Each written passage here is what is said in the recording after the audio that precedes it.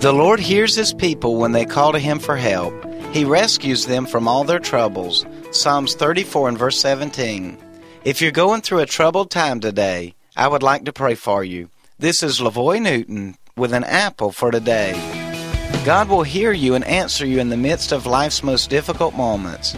This verse says that God hears when we call upon Him for help. I want to encourage you to personally call out to God today. God hears every prayer and wants to help deliver you from your troubled times today. Let me pray for you. Dear Heavenly Father, I join with those today that are crying out to you and in need of your help and intervention. Please hear their prayer and answer them. We promise to give you all the praise for the great things that you do.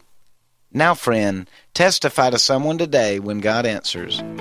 An Apple for Today is a daily word of encouragement by pastor and author LaVoy Newton. More resources and encouragement are available at anapplefortoday.com.